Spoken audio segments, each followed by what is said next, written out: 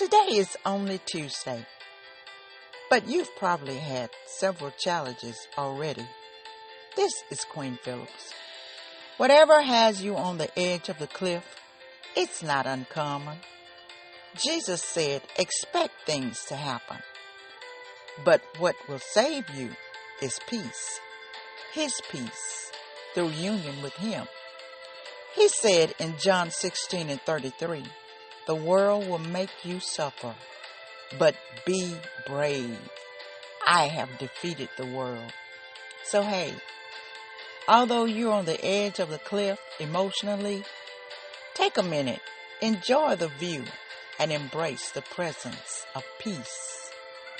This is Queen Phillips, your inspirational expert.